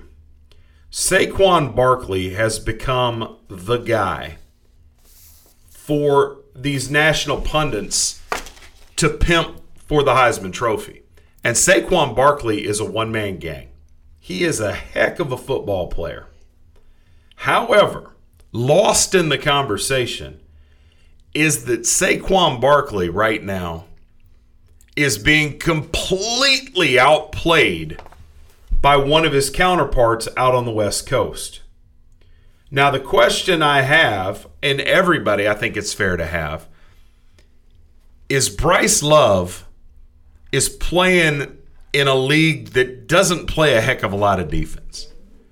However, you're looking at a guy right now who has 1,000 yards rushing. Are you ready for this, B? I'm listening. On 98 attempts. 11.1 yards per carry right now. And nobody's even whispered Heisman in conjunction with his name. And I'm going to tell you something. I wasn't really familiar with what Stanford had going on out there, and Stanford has had, back after back kind of come through the program. Not the least of which being Christian McCaffrey. Yep. Bryce Love is next level. Buddy, if he gets a step, the back that he reminds me of is Chris Johnson. He is gone, and you're not going to touch him again. He's that fast. 11.1 yards a carry through almost 100 carries right now. That is hard to argue with if you want to make an argument for a non-quarterback Heisman Trophy candidate right now. That's my 2 cents. What are your thoughts, T? Well, I mean, I would have to agree with you. I mean, it's insane what he's doing with the ball, and that's why early on I thought they could be that sneaky team that ends up coming out and getting into the playoffs. I think their case actually looks a little bit worse now that USC lost to Washington, but that's another conference that just can Wazoo, careful, you said Washington, you meant Washington State. Washington State, sorry. They come out and beat up on each other, and just like all the Big Ten and ACC and everything. So, but absolutely, I think he should be in the conversation. I'll tell you what, Saquon Barkley is very impressive. Oh, yeah. But we are such the in-the-moment thinkers in sports. I'm listening to Mike and Mike, and they're saying that that's the best running back that they've seen since Barry Sanders. Come on, man. Come on. I mean, what is Saquon? This is my question, and this is for those knuckleheads who say things like that. What is Saquon Barkley doing that Le'Veon Bell didn't do at Michigan State? Right. Come on, man. What is he doing that Zeke Elliott didn't do at Ohio State? The Big Ten turns out backs like this. Saquon Barkley is a superior talent. He's a very nice back. We've had that conversation before. The Big Ten just churns out these running backs. I am looking at their schedule, though. Who's the best team they've played this year? Who are we talking about? I'm talking about Penn State. They haven't played anybody yet. Indiana this past week. I mean, who held him in check? Yeah, he had the kickoff return, but look, Saquon Barkley and Barry Sanders in the same breath is heretical. Yeah. So that's what it is. Trent, we got more tape? Run that tape. All right with me. Now be as thick as a milkshake or thin as a cornflake. I love you to death, but I ain't pressed with a heartbreak. And anyway, who cares about what other people talk about? I'd rather on the phone with me, John Stinson in Franklin, West Virginia. He is the editor-in-chief of the Pendleton Times, and most notably, went undefeated with his picks last week, and blew up our segment. We changed the whole format because y'all were you were too perfect. I know I screw it up for everybody. I'll take all the heat, my friend. You know how it goes. So your top 3 NFL teams, what do you got? We're going to start from the bottom. Number 3, we're going to go with the Green Bay Packers.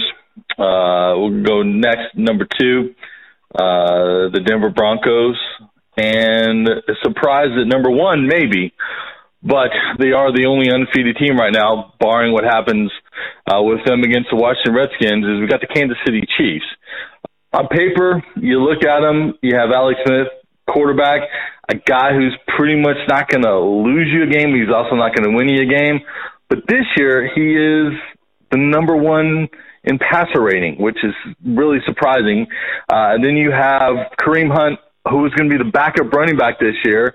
Now, all of a sudden, he's forced into being the number one guy, and he's leading the NFL in rushing. And then let's not forget about their defense, which is really, really good. A lot of no-name guys out there, but don't forget you have Justin Houston, who is one of the top rushing linemen in the NFL. That's the reason why I'm putting the Chiefs up there at number one. Well, you got a lot of company, man. People loving on the Chiefs. And, Andy Reid is always going to figure out how to score points. But now he's got that offense clicking, and he's got one heck of a defense. You hit on it. Justin Houston and those boys playing some D. We'll see how long they can keep it afloat, man. I appreciate your picks, and we'll talk to you next week. All right, buddy. Be good. You guys be good down there. On the phone with me, Vasilios Nicolau, host of The Extra Point. What's going on, Chris? My top three teams for this week, I'm going to go number one, Kansas City Chiefs. Number two, I'm going to take the Houston Texans. They showed me some incredible stuff this week. And then number three, I'm going to slide the Carolina Panthers into the number three slot there. I'm going to break down the Kansas City Chiefs, though. Andy Reid historically has had great rushing attacks. And this year is no different with Kareem Hunt taking on the mantle of featured running back in an Andy Reid offense. It's going to be spectacular watching this kid run. Currently, in fantasy football, for all you fantasy football geeks out there, Kareem Hunt is averaging 30 fantasy points per game in a PPR league. So, the Kansas City Chiefs are going to be fantastic. They're going to be at number one for a long time. And I'm looking forward to having them play. Just their defense is maybe a little bit of a liability this time around. They're missing perennial Pro Bowler Eric Berry at the safety position. But with that running attack, they're going to give that defense all the rest it needs to make a late playoff push in December. That was money. Now I'm going to give you one chance to take back putting the Houston Texans at number two. I know everybody's on the Deshaun Watson train, but you're sure you want to put them at number two in your first week out? Hey, man, I'm doing what I need to do. After watching them demolish the Tennessee Titans and drop 57 points on them, I'm riding the Deshaun Watson train for as long as I can have my ticket, man. This is going to be ridiculous. The Tennessee Titans were the stone-cold lock to win the AFC South this year. And the Houston Texans have gone on to just demolish the Titans, and they almost beat the New England Patriots. Now, that's a pretty impressive resume, if you ask me. So I'm going to keep those Texans on there. Now, I'm a Ravens fan. I'm not putting them anywhere near the top three. But the Texans, they deserve to be in the top three this week. All right. Jump on board that Texans train. Choo-choo. Appreciate you calling, man. We'll talk to you next week. All right, Chris. Thanks a lot, man. Thank you, Vasilios Nicolau. You can check him out on The Extra Point on the WBLZ Media Network. Find him on Twitter, Facebook, and all the rest of that. Sean Stinson, our favorite newspaper editor.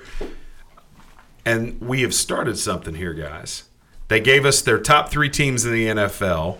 Now, we have compiled ours, and I'm not going to bore everybody to death with this. I will tell you that who all of you left out that I think you guys are sleeping on is the Los Angeles Rams. Mm-hmm. But when we take the composites, we have a resounding number one team in the NFL from the cheap seats is the Kansas City Chiefs. Second, the Atlanta Falcons. And in the 3 spot, we have the Houston Texans. And I just don't know what kind of alternate universe we're living in, but it really happened. At 4, the LA Rams. And our top 5, rounding our top 5, is the Green Bay Packers. Detroit missing from that top 5. A little surprising to me, but whatever. I'm not going to argue with you guys who just don't know what you're talking about. Whatever. So, the President's Cup, I have a question for you. Diamond Dave Kaplan is in the house. I'm here. So, I was listening, and it was obvious that the broadcast team and the production team was scrambling to figure out what was going to happen if the U.S. won the President's Cup on Saturday.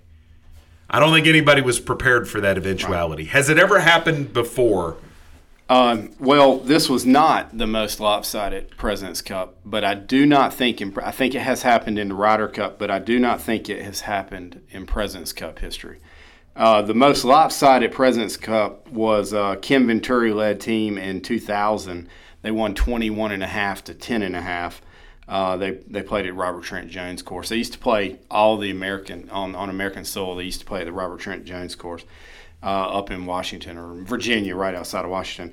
And in 94, Hell Irwin team led team won 20 to 12. So those were the two most lopsided, but I do think it had to go to Sunday. The interesting thing is this particular President's Cup could have outpaced all of them, but they actually lost the singles matches on Sunday.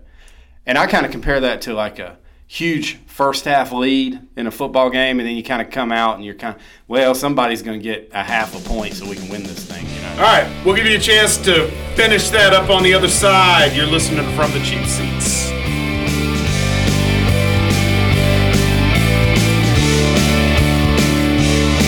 You're listening to Krista Lambert and Brandon Adkins on From the Cheap Seats, a production of Cheap Seats Radio.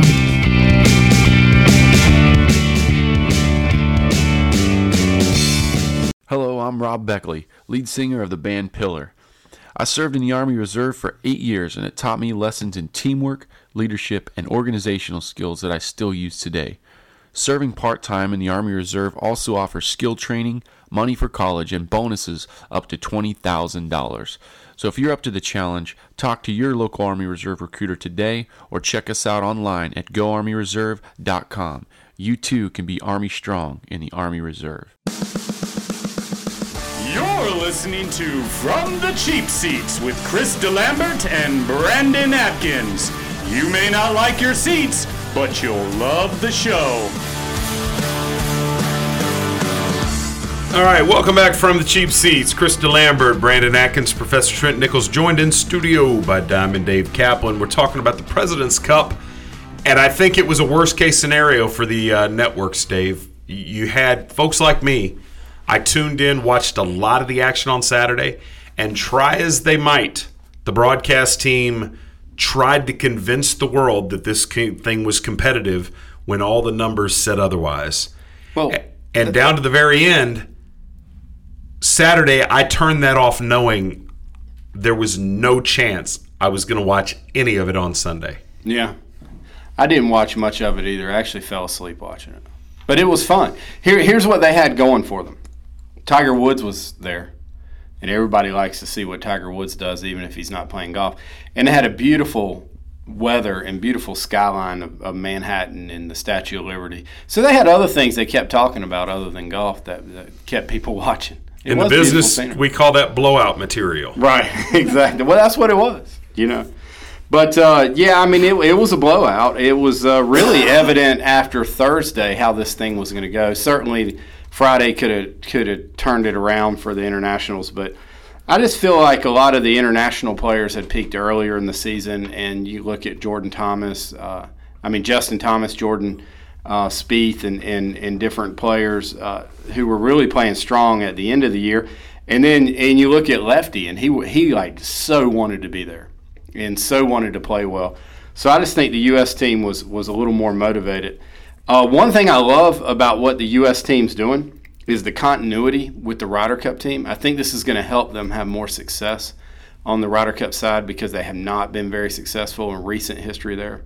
If you go back to blowouts, the U.S. team in 63 and 67 blew England or Great Britain out at the time. That was they made them expand to all of Europe. That's how bad they were beating them. And it was a Palmer-led team won 23-9, and then the Hogan-led team in 67 won 23.5 to 8.5. So there's your biggest blowout. So that makes 19 and 11 look pretty competitive, right? Maybe? No. Okay. But and since then, actually, the Europeans have had the biggest blowout since they changed in 1979.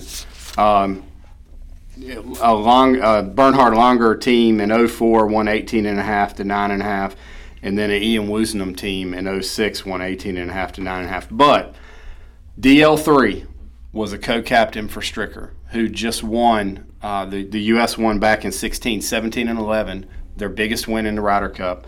He comes along with Stricker to help out. And then Jim Furyk, another co-captain, will be the 18 captain for the U.S. Ryder Cup team. So I like that continuity. I like building on each other, and I think that's going to help the success of the U.S. team in the Ryder Cup as well. DL3 told him to play to win. Play to win, that's right. Play to win. Yeah, but hey, a key note, and one other thing we need to talk about before you move off golf, is Tiger Woods still makes the headline. Jordan Spieth got penalized for really just trying to be nice. I think it was Woosum. Jason Day had already been conceded a birdie. Louis Oosthuizen had a chip for eagle and was too aggressive, and it was about to roll off into the water. And so Spieth, who had a 12-footer left for birdie to tie the hole, ran over and stopped his ball. He got penalized for impeding an opponent's ball in the course of action. That's a penalty, so he then was disqualified from the hole. Tiger races onto the green to argue with rules official Andy McPhee during Saturday afternoon's round. Andy McPhee is one of the most respected rules officials. He knew the rule right when Jordan Spieth touched the ball. It's a dumb rule. He hated to call it. You could see it on his face. Yeah. He didn't want to call it. Yeah, and it's a dumb rule, but it is what it is. And Tiger basically, Andy McPhee said, "Nah, let's get out of here. You're wrong. You're not going to win the argument." Any idea what his interpretation was? I mean, I don't want to get too far into the nuances of what their argument was. Well, I was watching right when all that happened. It was probably the most interesting part of the entire competition. But I would say, don't prove Chris's point. But no, the funny thing about it, though, what was interesting to me is how they're conceding holes. Right. It was like some borderline 3.5 to 4 foot holes being I would never just give one of those to Chris DeLambert. Well, and as well you shouldn't. But how many times have you been disqualified for stopping one of Chris's balls from going into the water? It's not gonna happen. I'm sitting here minding my own business, and I'm being assaulted. Usually, when we stop Chris's ball from going in the water, we start applauding. We're helping him out a little bit. But the interesting thing is Day and Oosthuizen didn't want the penalty to be called. They wanted Jordan to be able to try to make that 12-footer for birdie and tie the hole up. So they go to the 13th tee box. They want to give the Americans the hole back. Yep. Say, let's just walk on to 14. And of course, the Americans are like, nah, we're going to beat you anyway, so let's just go ahead and play 13. And they came back. They went down one. They ended up coming back and beating them. But, Spieth, here's the interesting thing about him. He's 0-5 in Ryder Cup and President's Cup matches in singles events. Mm-hmm. He and Patrick Reed are 6-1-2. So they obviously have confidence that they didn't need that 13th hole given to them. And Spieth's overall record is 9-8-2. He's 9-3-2 in foursomes or four-ball events. But he is 0-5 in singles matches, which is pretty interesting. And, Tiger's Ryder Cup record is 13-14-2. That's not too good either. He usually does pretty well in the singles matches, but he struggled on the team aspect of it. But Spieth obviously loves the team aspect of the event. And I would, too. I think that's the coolest thing about Ryder Cup and President's Cup.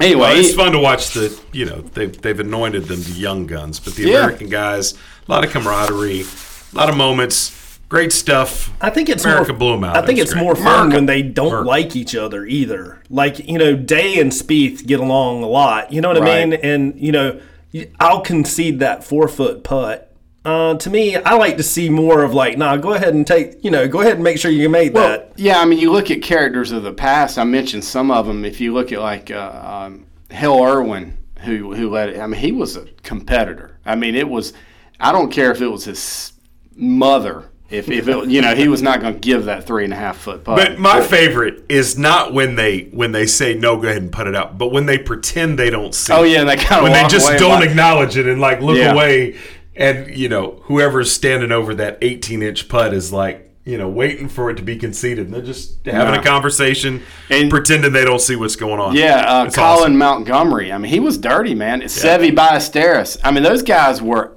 absolute competitors. And so now it's almost like it's one tour. I mean, you know, a lot of the European players play here on the PGA Tour, at least half of their seasons. So they're hanging out, they're buddies, and that might take some of that feistiness away. I agree with that.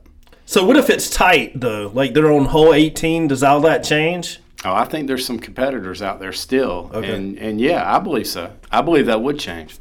But when you're just absolutely destroying the other team, everybody's patting each other on the back and just letting it go. Yeah. We'll see. Ryder Cup will be closer. I mean, there's no doubt about that. Mm-hmm. Sergio, I mean, there's some fiery people on that European tour. Ian Poulter, I don't think he's going to be given too many putts. So I think the atmosphere will be different in 2018, and y'all are just going to – the cheap seats are going to send me over to France to watch it, right? Yeah, well, actually, I was thinking we would send you to Australia for the President's Cup in 2 years if you're available. Yeah, check your schedule and get back with us. We'll see. We'll see how France goes, and if I'm worthy, then we'll go to Australia. When's France? That's fair. 2018. It'll be this time of year next year. Okay. And then the following year, 2019, the President's Cup goes to Melbourne. They're playing Royal Melbourne. Right, exactly. And they played in Royal Melbourne in the past, and we just destroy the international team traditionally. Yeah. But, and originally, as I mentioned, we used to destroy the European and the British team, but, we won in 2016 over Europe pretty handily. But prior to that, all the putts that you saw the Americans make over the last 3 days or 4 days, because they start on Thursday, the Europeans have made on Americans, and it shrunk that hole for the American players. It just it's the exact opposite of what you see in Ryder Cup traditionally. All right, we're bailing, pulling the cord on golf. We're done. All right, boom, done. NFL. We're gonna fly through this real quickly. New England at Tampa Bay is the Thursday night game. Who we got? Anybody want to take a pick? I'll go ahead and take Tampa Bay. I saw some holes in Patriots this I'm going to go with Tampa Bay. I'm going to say not only am I taking Tampa Bay scores at least 35. Anybody disagree? I'm taking the Patriots. Are you really? Yeah. Okay. I'll go Brady on prime time. On this. Got beat on prime time once. I guess Brady even on the road. The Giants almost came back and beat Tampa Bay. Shouldn't have even been in that ball game. Wait a minute. Patriots win. Okay. Well, fair enough. So if y'all are both wrong, because David picked the Patriots too, y'all got to go back and change that promo y'all do for the show, right? That will mean that Chris and I do actually know more about sports. Brandon, the only pick I've gotten right was the Saints versus the Panthers. That's the only pick I've gotten right. So whatever. Okay. All right, Buffalo at Cincinnati. Buffalo comes in 3-1. Brandon has them as an outsider for our top 5. Cincinnati 1-3, played their most complete game in 2 or 3 years this weekend against Cleveland, but it was against Cleveland. Who wants to take a stab at it? I feel like I have to recuse myself. I'm never picking Cincinnati again. All right, fair enough. Buffalo. All right, we got Buffalo. Bree, what do you got? Yeah, Buffalo, their only loss was a 9-3 game against the Panthers. I had recused myself. I unrecused myself. Cincinnati's going to bust them wide open, go to 2-3 going to the bye weekend. Write that down. Is Burfict back? Yes. Oh, okay. Perfect back, making a difference. That defense playing really, really good football. The offense seems to be clicking. We'll see what happens. Hey, I really do honestly believe Cincinnati's going to win that game at Buffalo. I'll let you sell me on Cincinnati, Chris. Too many times. Never doing it again. Chris, the first step is admission. Like, you got to you got a problem. Step into reality, okay? The 2-2 Jets, who have failed miserably at tanking and actually have gotten to 2-2, visit Cleveland. Oh. You got a New York team who everybody thought was going to tank, who's actually trying hard. Cleveland is they're in danger of David Carring DeShone Kizer. I'm going to tell you right now, between the fact that they can't keep him on his feet and his receivers can't catch footballs, that's a young man whose confidence has got to be hanging by a thread. Cleveland gets him at home. The Boo Birds are out in force. They just took a beat down from Cincinnati. The Jets come in. Does Cleveland circle the wagons? I thought Cleveland was going to beat Cincinnati, so I'm going to go with Cleveland right now. You think Jets. Cleveland gets off the schneid? Yep. Anybody disagree? I'm going the Jets. I'm going Jets. Cleveland's awful. I'm taking the Jets too. That Cleveland team is bad. All right, Carolina and Detroit, matchup of 3-1 teams in the NFC. This is a big interdivisional game right here. Detroit hosting Carolina. Carolina coming off the big win at New England.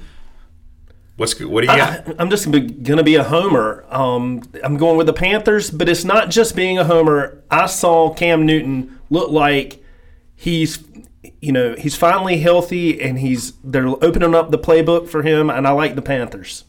All right. The Panthers are unable to string 2 good games together, and they won't do it this week because the Lions are going to beat them down. I'm going to side with Trent. I think that offense for Detroit they struggled against Minnesota, but that's a divisional game. Minnesota, good defense. I think Detroit gets right. It's hard for me to see Carolina be able to score enough points to compete. I'm going to pick the Lions. That way I win either way. Oh, fair enough. Okay. I don't understand how that works out. But well, I could say I picked them, or if the Panthers won, I'll be happy. There you go. I like that. All right, San Francisco, Indianapolis, a matchup of 2 teams with 1 win between them. San Francisco comes in winless. Indy, they're rough. Can they just not play that game? That's a good one. I bet both teams would be okay with that too. Wow. Just don't play. Yeah, tie. Got it. And there almost was a tie this weekend. They've shortened the overtime to 10 minutes. You're going to see some more of them. I think this one, we'll pick it. It's a tie. All right, Tennessee, Miami. Tennessee was the odds-on favorite to be the champ in the AFC South. Not working out as the Houston Texans are trying to take a stranglehold. We will finish our picks up on the other side and put a bow on yet another great show. You're listening to From the Cheap Seats from Sanford, North Carolina. Everyone deserves a decent place to live. Everyone. Todos. Decent shelter is something we all need to thrive. Through shelter, we empower. Visit Habitat.org to donate today. My name is Forrest Gump. My mom always told me you don't have to sit down close to see the action. Sometimes it's better from the cheap seats. And that's all I got to say about that. Welcome back to From the Cheap Seats.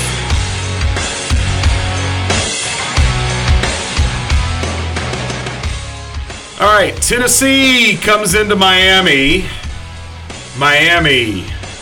Jay Cutler, no bueno. But Tennessee, Mariota nursing a hamstring, not looking like the world beaters they were supposed to be. Yeah, and I told y'all when this season started, Jay Cutler was not going to help Miami in their situation. So you can say that as often as you like to, but I got the tape. The internet is forever, brother. All right.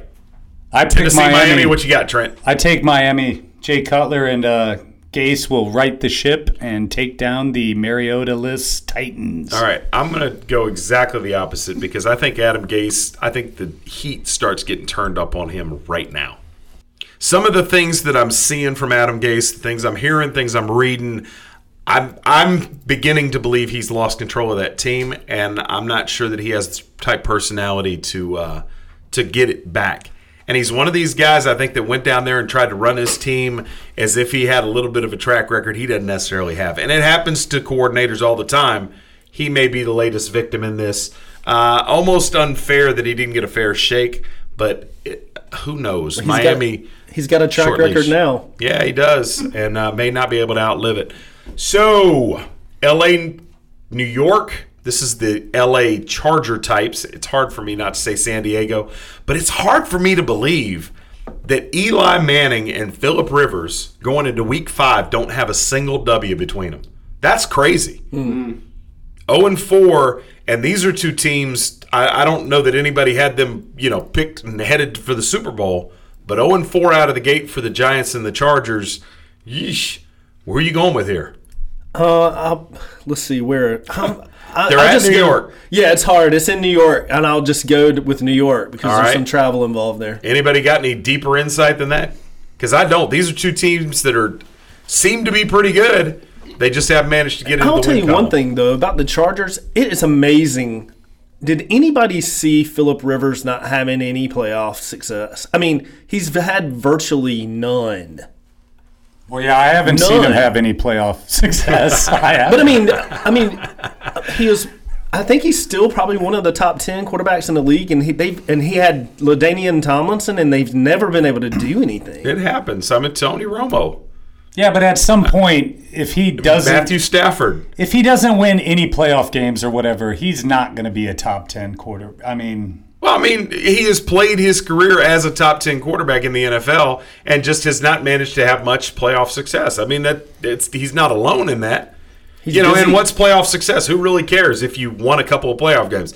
Quarterbacks are measured by the number of Super Bowl trophies they've got on their mantle. And if you don't have one, you've not been an elite quarterback unless your name's Dan Marino. He's just busy having his 15th kid. All right, we got to – yeah, right? Woof. Yeah. All right, so 10 seconds apiece. Arizona, Philly. Philly. Jacksonville, Pittsburgh. Antonio Brown flips the bucket, Pittsburgh. Man, he lost his mind this weekend. I think that Pittsburgh's going to destroy Jacksonville. Oakland hosts Baltimore. Ooh. Oakland, man, Derek Carr, if he doesn't get back soon, Oakland could be a train wreck. That was a team that was a sexy pick for the Super Bowl. They face a Baltimore defense that's no joke. They better have Carr back, but I'm still going to take Oakland. Hey, Marshawn, what kind of dance you going to break out now? Baltimore. All right, Seattle, Los Angeles. Seattle's going in there, and I think there's a new sheriff in town. The LA Rams, I think, are going to prove that to the Seattle Seahawks. Yeah. You've got Green Bay, Dallas. Green Bay. The last of the meet. Wow, you got no love for Dallas. Kansas City, Houston. KC. Ooh, that's and then on Monday night, Minnesota with Chicago in a real dog of a matchup for Monday night, frankly. Mitch Trubisky getting the start, baby. On Monday night. That's a lot of pressure. We'll see how it works out. Minnesota. Now we're about to pivot from American football to what the rest of the world knows as football. Run that tape. That's my theme music. Every good hero should have some. Well, there's a long ball through. And oh, my God, an insane goal!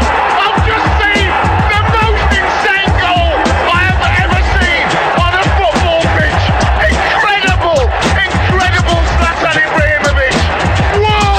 World class. Again we start. Let me say my part.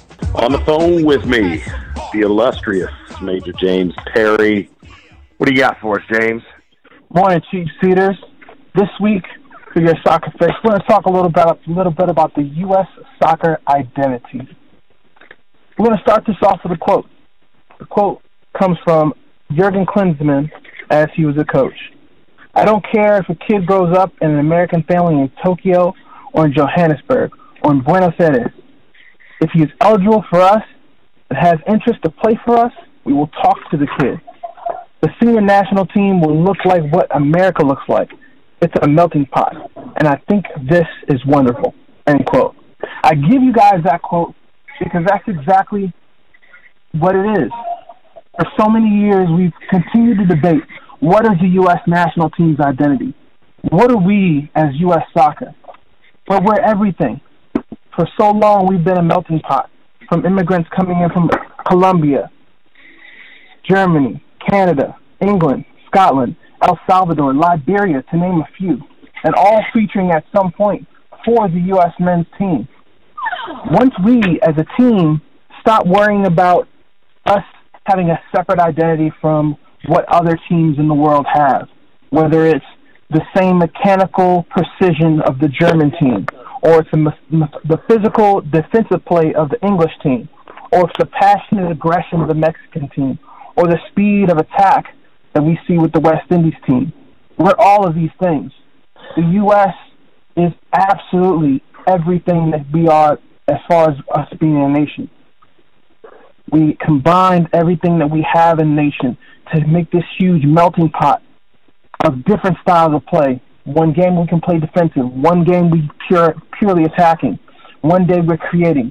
One day we're playing the Pana soccer. One day we're playing the Gegenpress, I'm sorry. One day we're just playing tiki-taka. We can do all of these things. My argument to you is this. So many times we argue and try to figure out what exactly we are instead of accepting who we are. Who we are is all of those things combined. My thought is this. Once we as American soccer decide to accept the fact that we're a multinational and multi-dimensional team, we will be able to play as a multi-dimensional team. We can play the tiki-taka ball, but then we can transition back to the defensive, or we can play like the Mexicans play with the pure aggression and pure passion. One thing that I do know that we as American soccer do have and will always have is true passion and true grit for the game. Our team will never give up. We may lose. We may get our butt handed to us, but I can guarantee you it will be a fight. Let me know your thoughts, guys. This has been your Soccer Fix.